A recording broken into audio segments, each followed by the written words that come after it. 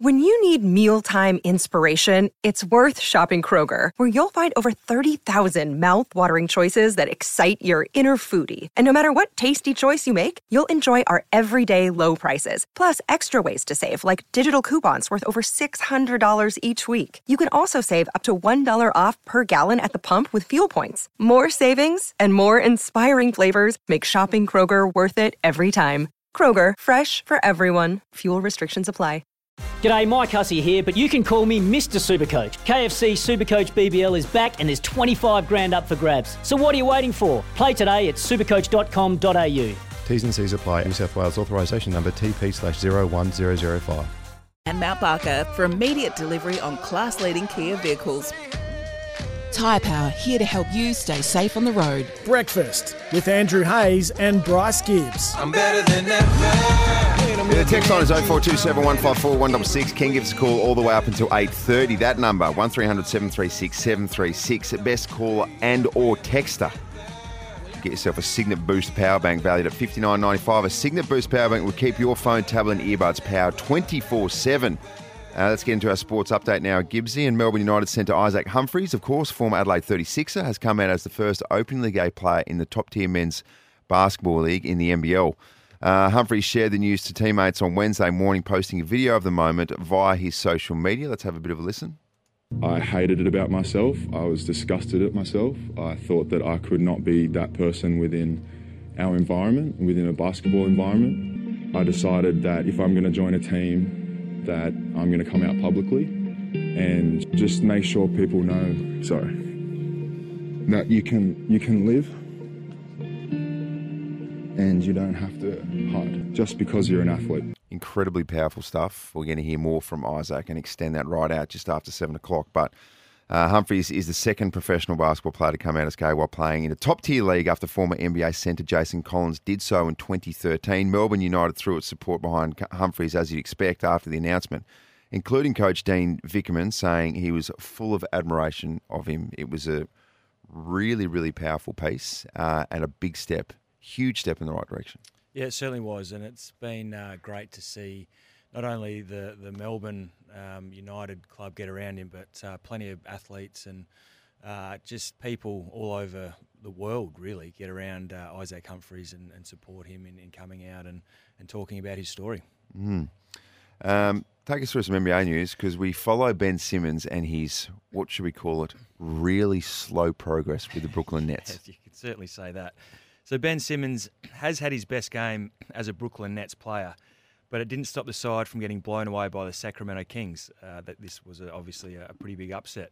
The performance was arguably his best of Simmons' career, with 11 points, a career with the Nets, with 11 points for the first time in 520 days since Game 4 of the 2021 playoff series against the Hawks. This is his second time he scored in double figures. He also had 5 rebounds, 3 assists and a steal in 20 minutes on the floor. Despite the positive signs from Simmons, the Nets slumped to a 6-9 record following the crushing 153-121 loss. Defence was top priority for that game, clearly, when you're scoring nearly 300 points. Where's Ben Simmons at when he's a multiple All-Star? And now we're sitting here saying, well, this was his best game as a net. He registered 11 points. And I know traditionally he's not a big scorer. Like he's defensively, he's really, really sound, but the rest of his numbers as well. He had 5 rebounds, 3 assists and a steal.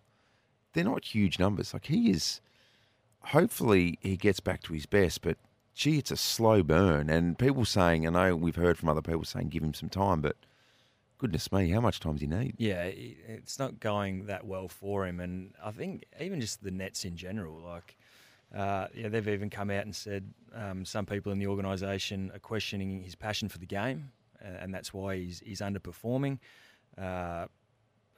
Some people are questioning some injuries and saying that they've been fake. And then you get Kevin Durant come out and make comments overnight saying, look at our starting lineup. Edmund Sumner, Royce O'Neal, Joe Harris, Nick Claxton and me. It's no disrespect, but what are you expecting from this group? You expect us to win because I'm out there. So you've got Ben Simmons, who's obviously trying to find his form, and we always want to see the Aussies do well. But then you got Durant basically saying what do you expect? This is the lineup we're putting out there, and of course we're not going to win. So it doesn't instill his teammates with the a huge amount of confidence, I wouldn't have thought. They're in a bit of trouble. Obviously, different paths for different players, but it's a big layoff for Zion Williamson, and he seemed to pick it straight back up when he came back in. He's a monster. Yeah, he did. But, yeah. All right. So, but we're not bagging Ben Simmons. We hope that he gets back to his best, and still hope that eventually one day he suits up again for the Boomers. Let's talk about some cricket. Pat Cummins will resist the temptation to take the new ball in the ODI captaincy debut against England today, and instead seems set to reunite Mitchell Starc and Josh Hazlewood at top of Australia's limited overs bowling attack, while Australia won't settle on their starting lineup for the first game of the three-match series until the toss today. Cummins did confirm Starc will return to his traditional strike bowler role and most likely share the new ball with Hazlewood. Despite offering a polite no when asked if England had settled on a starting lineup, Captain Josh Buttler confirmed he'd be right to go and was not in need of a rest during the three-game series. So after 7 o'clock, we'll hear from Josh Buttler and Pat Cummins. But in short, Aussies out for some redemption and England hungover. Well, we can only hope. But and you could assume and say, well, that's probably fair enough. That makes you feel a lot more comfortable, doesn't it? Starc, Hazlewood, Cummins. It's a good lineup to start our bowling attack. Sure as hell no excuses now. You feel a lot more comfortable, don't you? Indeed. Glenn Maxwell, though, is still hopeful of a dream Test comeback in India despite the star all-rounder recovering from a broken leg. But Australia coach Andrew McDonald admits it will be a touch-and-go situation.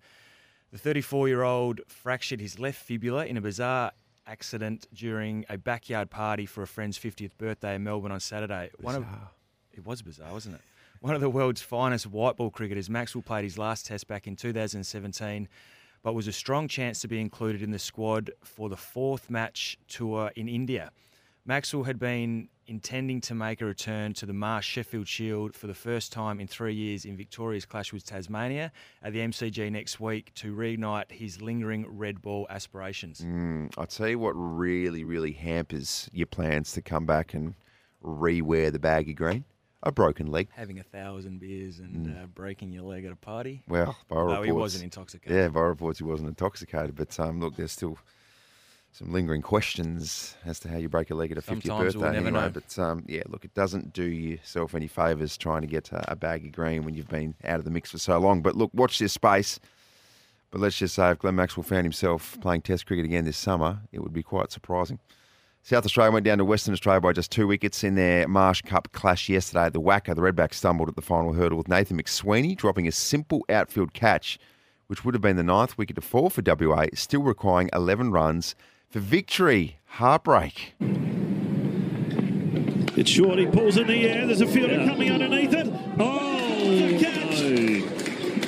Oh, no. No, indeed. Early, the Redbacks struggled their way to 6 for 266 with skipper Henry Hunt. He's on fire, scoring his maiden one-day century. WA looked to be cruising to victory at 3 for 220 before a late collapse saw them lose 5 for 34 to reduce WA to 8 for 254. It was a nail-biter. 13 runs still required from 20 balls remaining.